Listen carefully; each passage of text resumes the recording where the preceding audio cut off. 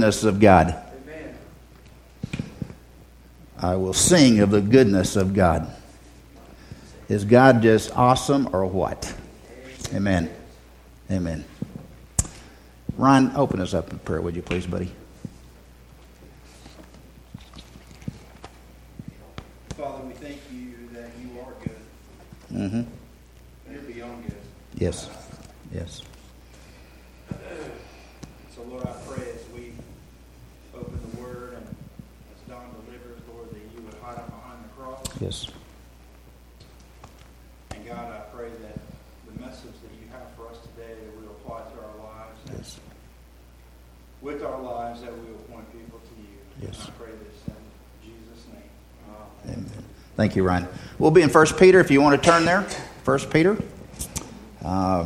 If you don't know where 1 Peter is, it is right before 2 Peter. Okay, so it'll be very easy to find it at that point. Gonna go slow, Barry, for you. Okay, buddy, we'll get you there. All right, 1 Peter. 1 Peter chapter 1 is where we will be.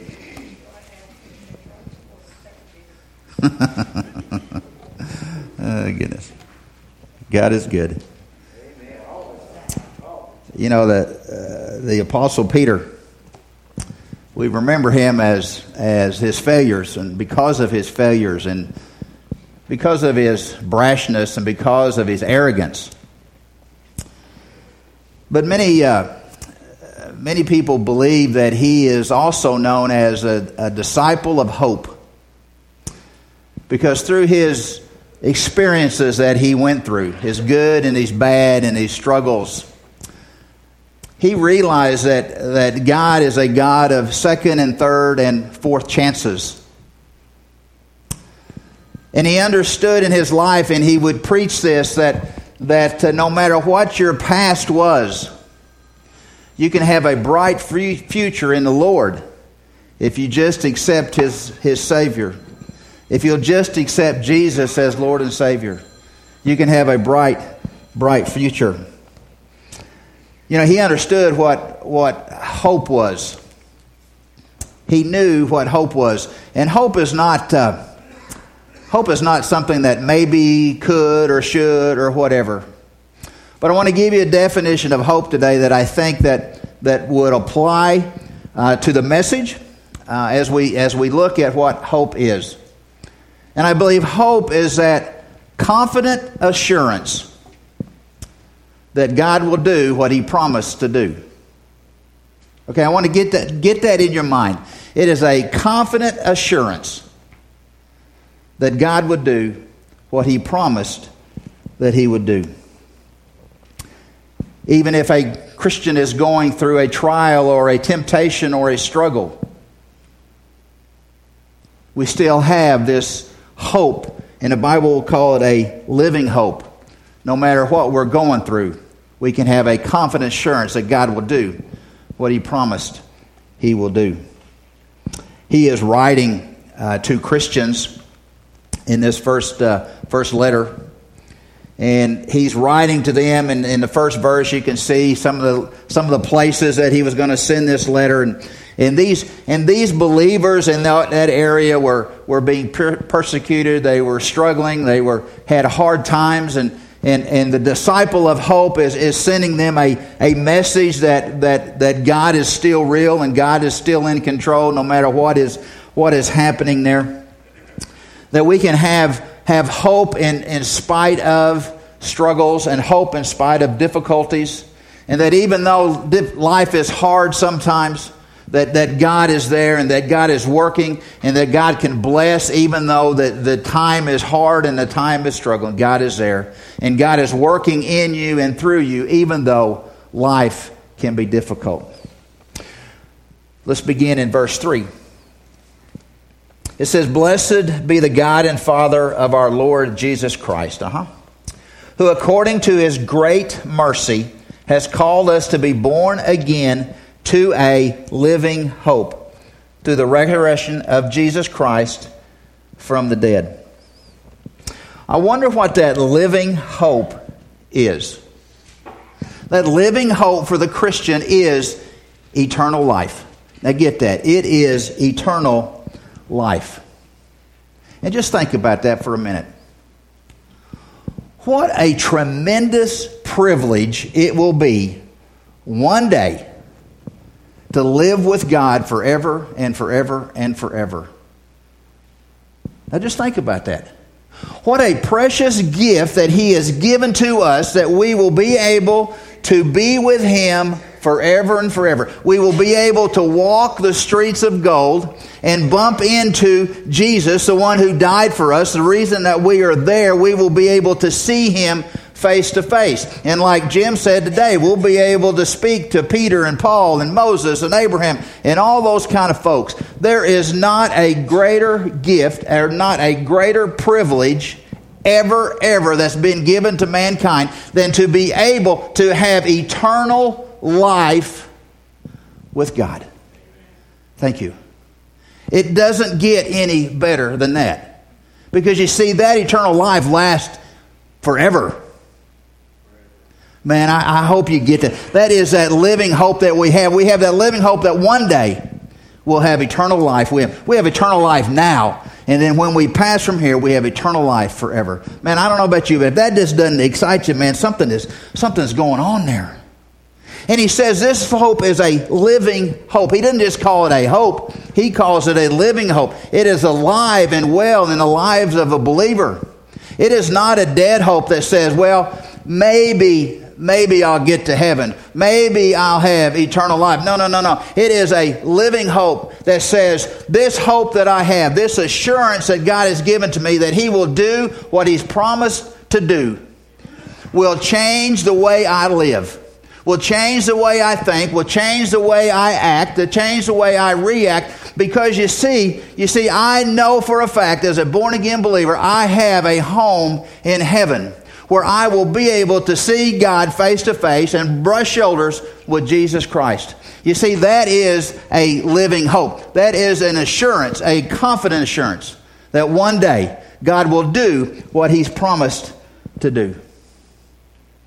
Well, where does that come from? Where does that living hope come from? Knowing without a shadow of a doubt, we've got a home in heaven. Well, let's look at that verse 3. There's 3 places right here, 4 places, I guess, that it tells us where this living hope, this confident assurance will come from. Verse 3. Blessed be the God and Father of our Lord Jesus Christ, who according to His great mercy. Well, let's stop right there. According to His great mercy. I found this little definition of mercy, and it just kind of go, whoa, that's simple. And being a simple guy that I am, this is a definition I want to give you of what mercy is. And think about it as we apply these verses. The definition of mercy here is kindness toward the helpless. Now think about that. Kindness towards the helpless. And what's he talking about there? About God's mercy. Do you understand that without God being merciful to you and I, we have no hope for eternity? Because you see, the Bible says we have all sinned and come short of the glory of God. We have all rejected Him at one point in our life. We've all disobeyed Him. We've all failed Him. We've all sinned somewhere in our life. Every one of us in here, whether or not you want to admit it or not, every one of us has broken the 10 Commandments. There is none of us in here that deserves eternity with God. Do you get that? None of us do. But because God is merciful to us, because He did not extend judgment upon us the first time we sinned, but what He did instead of judgment, He sent His Son to come on this earth to live and to die and to pay our debt so that we could live with Him forever. We have no hope if we don't understand how merciful God is, because none of us deserve eternal life with Him. It says in Ephesians 2, 4, and 5, it says this: but God, being rich in mercy, or having just a whole bunch of mercy, because of His great love for which He loved us, and when we were dead in our transgressions, made us alive together in Christ. That's mercy, is it not, Brian? I mean, that is mercy. He loved us so much that He extended His kindness to the helpless, the kindness to those while we were still dead in our sins. He extended that mercy to us. And as believers, we have accepted that mercy. And because of that, we have a living hope. We have an eternity. We have a confident assurance that God will do what He's promised to do. The second thing we see in that verse about where this living hope comes from, it says it has caused us to be born again. Unless a person accepts Jesus Christ as Lord and Savior, okay, he has no hope. Unless they have been born from the inside out, there is no hope. John 3:3 says this, "Verily, verily, I say unto you, except a man be born again, he cannot see the kingdom of God." You have to be born again. You know, the world will tell you all kind of stuff. I mean, we've got a comedian that said, there's thousands of ways to get to heaven. Yeah, that's a joke. You see, there's thousands of ways to get to heaven is what he believes. And he says he is a professing Christian. There are millions of ways to get to heaven, the world tells you. That's the great TV star will tell you that. There's all kind of ways to get to heaven. But John 14:6 says what? I am the way, the truth, and the life. No man comes to the Father but through me. How do we get this living hope? We have to be born again. We accept the mercy that He's given to us, and we have to be born again. The third thing we see there real quickly, and that is through the resurrection of Jesus Christ from the dead. We serve a risen Savior. We serve a risen Savior, what the Bible says is seating at the right hand of the Father right now, even interceding for us. You see, there's no other religion, there's no other group that can make that claim that they serve a risen Savior. Muhammad is dead, Confucius is dead, Buddha is dead, the Dalai Lama keeps dying and they bring another one in. And how do you worship that? You don't. You see, we have a living hope because we serve a risen Savior. 1 Thessalonians 4:14 says this, "For we believe Jesus died and rose again." Yeah, we do. Resurrection from the dead. Even so, God will bring with Him those who have fallen asleep in Jesus. We serve a risen Savior because you see, one day, and I think it'll be soon, one day there's going to be a shout from heaven. There's going to be the voice of the archangel. Okay? There's going to be a trumpet that sounds, a trumpet of God that will sound. And in a moment, in a twinkling of an eye, we too, if we've been born again, if we pass from this earth, we too will be resurrected. Just like Jesus was resurrected, we too will be resurrected from that grave when this old dead bones will meet our spirit and Jesus in the air, and we will live with Him forever and forever. You see, where does this living hope come from? It comes from because God is merciful to us, because we have accepted Him as Lord and Savior, and we serve a risen Savior. Well, what about this living hope that we have? What about this living hope? How can you describe this confident assurance that God's going to do what He's going to do? Well, Peter goes on in the next verse, in verse 4, and he talks about this assurance, this inheritance, if you would. In verse 4, he says, "To obtain an inheritance which is imperishable, which is undefiled, and will not fade away, and is reserved for you in heaven." I don't know about you, but you need to get a hold of that. That is an encouragement. That is a living hope. That is a promise that our eternal life, that living hope, will be imperishable. It does not age, would not deteriorate, would not waste away, will not rust away. It will be perfection. It is imperishable, our eternal life. It also said it's undefiled. There will be no flaw or defect in our eternal life. There will be no sickness, there will be no disease, there will be no infection. There will be no yuck, there will be no pollution, there will be no dirt. It will be a time of perfection. Who does not want to live in some area like that, in perfection? He also says that it will not fade away. Your eternal life will not fade away. It will last forever. The splendor and the beauty of it will never diminish. Who would not want that? It is a picture of perfection, this living hope that we have, this eternity through Jesus Christ and His salvation. Who would not want that? And then he says, this inheritance, this eternal life, this living hope is reserved for you in heaven. It's reserved for you in heaven. You know, it's kind of cool. You know, you want to go someplace and you get on the phone and you make reservations at 5-star hotels. Or if you're like me, maybe a 1 or 2-star hotel. I don't know, whatever you get. And you call and say, I'm going to be there on such and such a day. Will you hold a room for me? And they go, yeah, we'll get that for you. Yeah. And they hold it for you until you get there. Okay? And that's cool. And God's Word says, and Peter is telling us here, that is your eternal life is just like that. Yet you have reserved your home in heaven. When you got saved, when you accepted Jesus Christ as Lord and Savior, guess what? He reserved a place for you. And He's reserved that place and it's got your name on it. It's got your name on it and nobody else is going to live there. That is yours, okay? That's going to be yours and nobody gets it.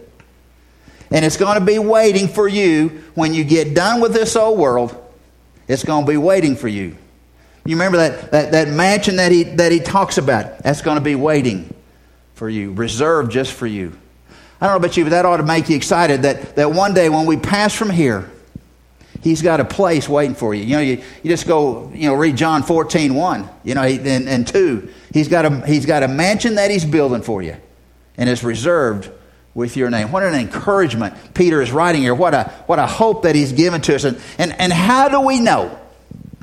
How do we know that is all going to take place? How do we know that God, when it's all said and done, He doesn't go, psych, I didn't mean that. I'm just kidding at that point.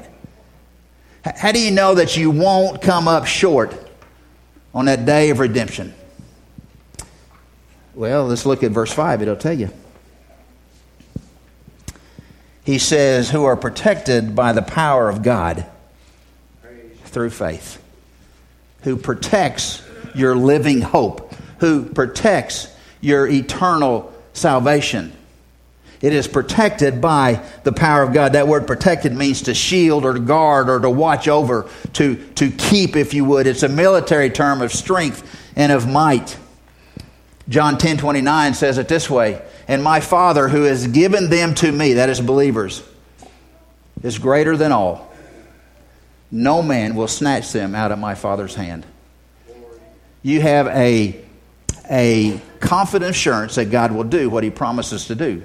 And He will protect your inheritance. He will protect your eternity. He will protect your living hope by His power. And you notice there, and I got to thinking about this, that's kind of cool because He said, He's got the angel Michael there, who is one big bad dude of an angel. Okay, I mean, he is. And He's got Gabriel sitting over there who can handle most anything that he needed to handle.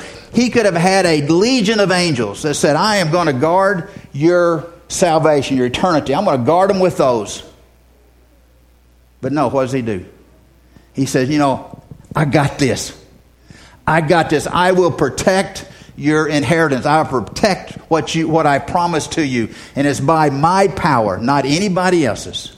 So you can be secured. You can have an encouragement that no matter what happens to you in this life, if you have been born again, you have a reserved spot in heaven that's being protected by God Almighty. I don't know about you, but it don't get no better than that. You see, Peter's reminding these folks.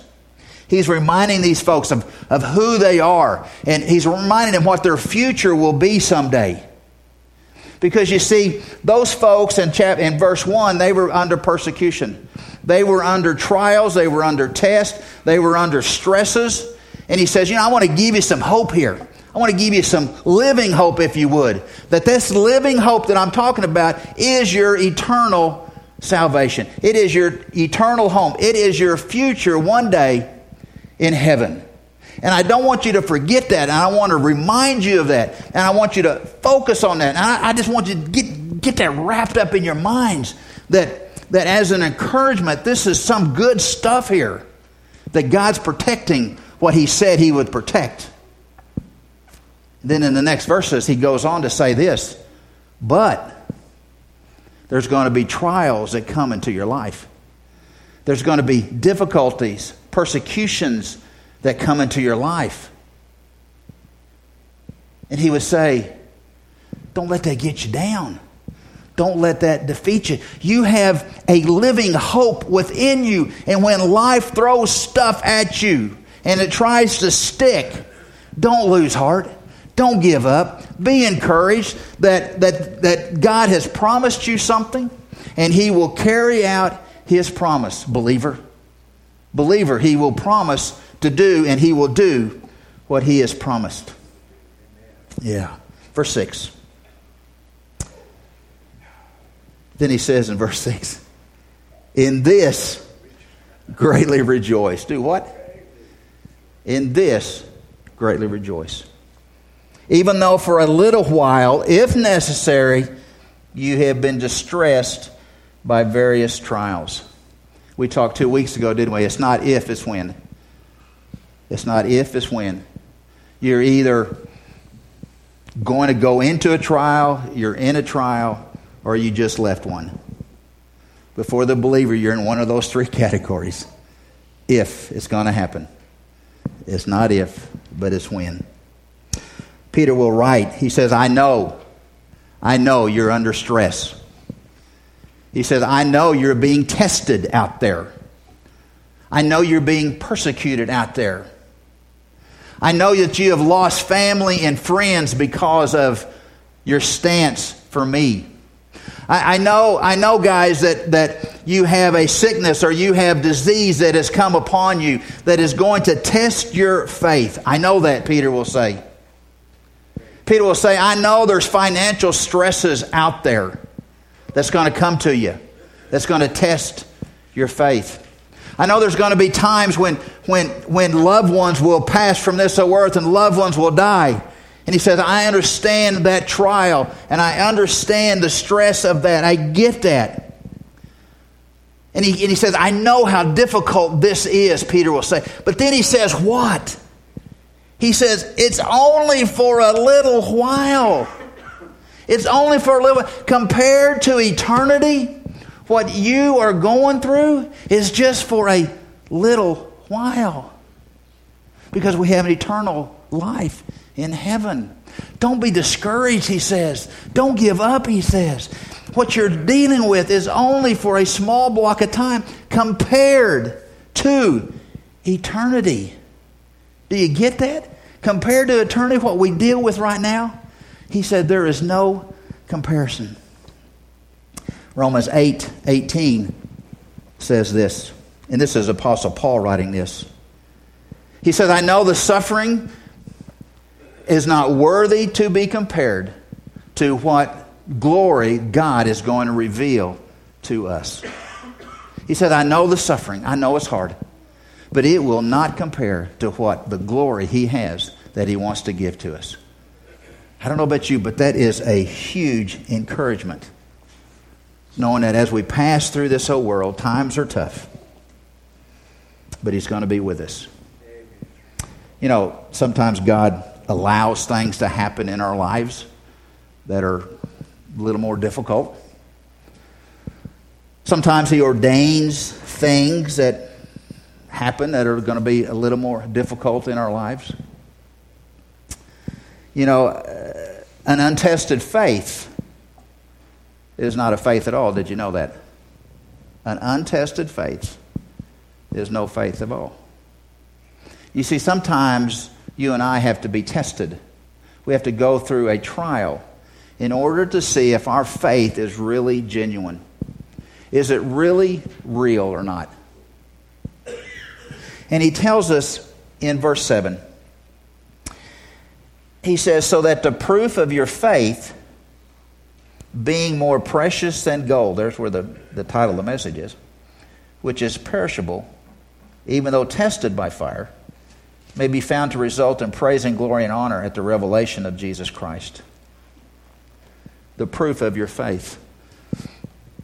He talked about a goldsmith, a guy that works with gold. And he says, in order for me to take a lump of gold I have to refine it. He says, I have to put it in the fire. He says, I'll heat that thing up to 1900 degrees. And as I heat that lump of gold, and it begins to melt and begins to purify, he says, all the stuff that's not gold, it says, rises to the top. And then he says, the goldsmith, when that happens, then he will wipe off all the stuff that's not pure gold. And what is left is pure gold. And he knows it's pure gold because he says the goldsmith, when he looks into that purified gold, he can see the reflection of himself in that gold. So it is for the Christian. So it is for the Christian. You see, when we're going through the fiery furnace of a trial or a test, and the fire is on us, that he is trying to determine, is your faith genuine? And what he's trying to do during our test and our trial, if you will let him, is he wants to mold us into somebody that looks like Jesus. He wants to take us from here and move us to a spiritual maturity that we would never get unless he has been able to remove the impurities of our life. And Peter said, that's the way it's going to work. He's got to get that out of you so that when people look at your life, they will see a reflection of Jesus and not you. How did you get through that test? Through God's strength. God's faithful no matter what. And we move and we love the Lord because of that. And then when that happens, the last part of that verse, and when that happens, when we allow him to work into our lives, when we trust him, when we don't waste the trial like we talked about 2 weeks ago, when we find out what he wants to do in our life, guess what it says in the last part of verse 7? It says that will result in praise and glory and honor at the revelation of Jesus Christ. It will result in praise and glory and honor to our Lord and Savior Jesus Christ. He's shaping us and he's molding us. So when people look at us, it's not a reflection of you and I. It's a reflection of Jesus. And in verse 8, it says, and though you have not seen him, you love him. And though you do not see him now, but believe in him, you greatly rejoice with joy inexpressible and full of glory. Peter's saying, even through your trials, you love him. You see, the trial is designed and the purpose is to drive you to Jesus. Did you know that? It is designed to drive you to Jesus. Through prayer, through praise, through reading, through whatever he wants to use. It's designed to drive you to Jesus. I know you've heard the statement, and I've heard it before, that God will never give you more than you can handle. God will never give you more than you can handle. And I'm here to tell you that is not a true statement. That's not a true statement. Maybe sometimes it is that you can deal with little stuff, but it's not a true statement. Because you see, when God gives you enough that you can handle it, guess what? You handle it. But when God gives you more than you can handle, when there is a hopelessness, if you will, if there comes a time in your life when you can't deal with this, guess what? Guess who can? Your Jesus, your Lord and Savior. You see, he wants that. He wants you when you're tested and trialed and persecuted and suffering. What does he want you to do? He wants you to come to Jesus. And if you can handle it, you don't need Jesus. But if it's too much, you do need Jesus. When we don't know why, when we don't know the how, we run to the who, and that's Jesus. You see, that's where you find relief. That's where you find faithfulness. That's where you find your happiness. That's where you find your strength. When you run to your Lord and Savior, Jesus Christ. because He is sufficient. His grace is sufficient. When you don't know what to do, where do you go? You take it to the Lord. When trials come in your life and testing comes in your life, don't be surprised. Okay? Don't be surprised, because God's Word says it's going to come. And that's what Peter is saying. It's going to come. But he says that testing will help you to understand, is your faith genuine or not? Is your faith true or not?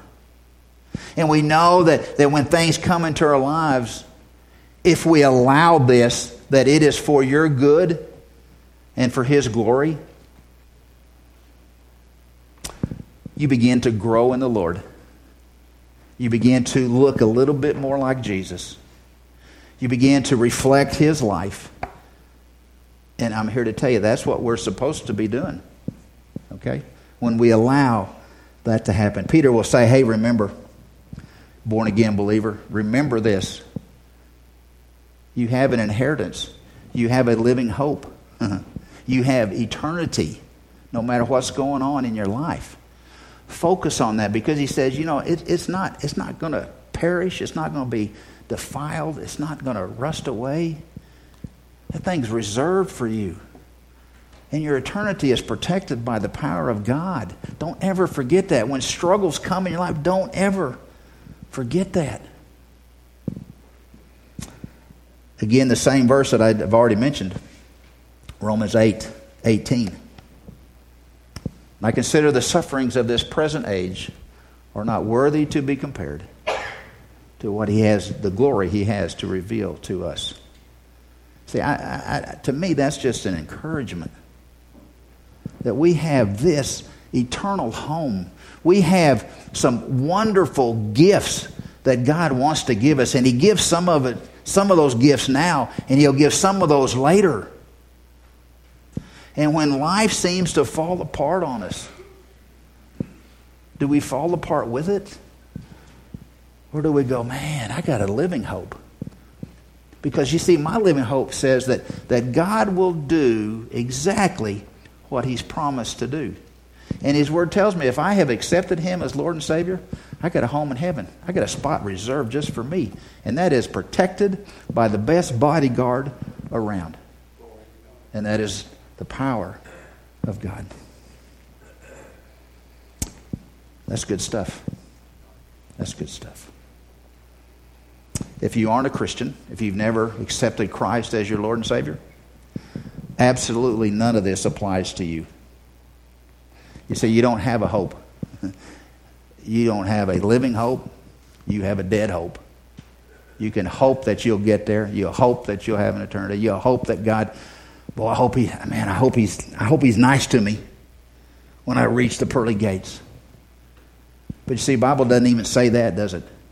He said, if you have never been born again, if you've never accepted Christ as your Savior, your hope is at zero. Your future is at zero.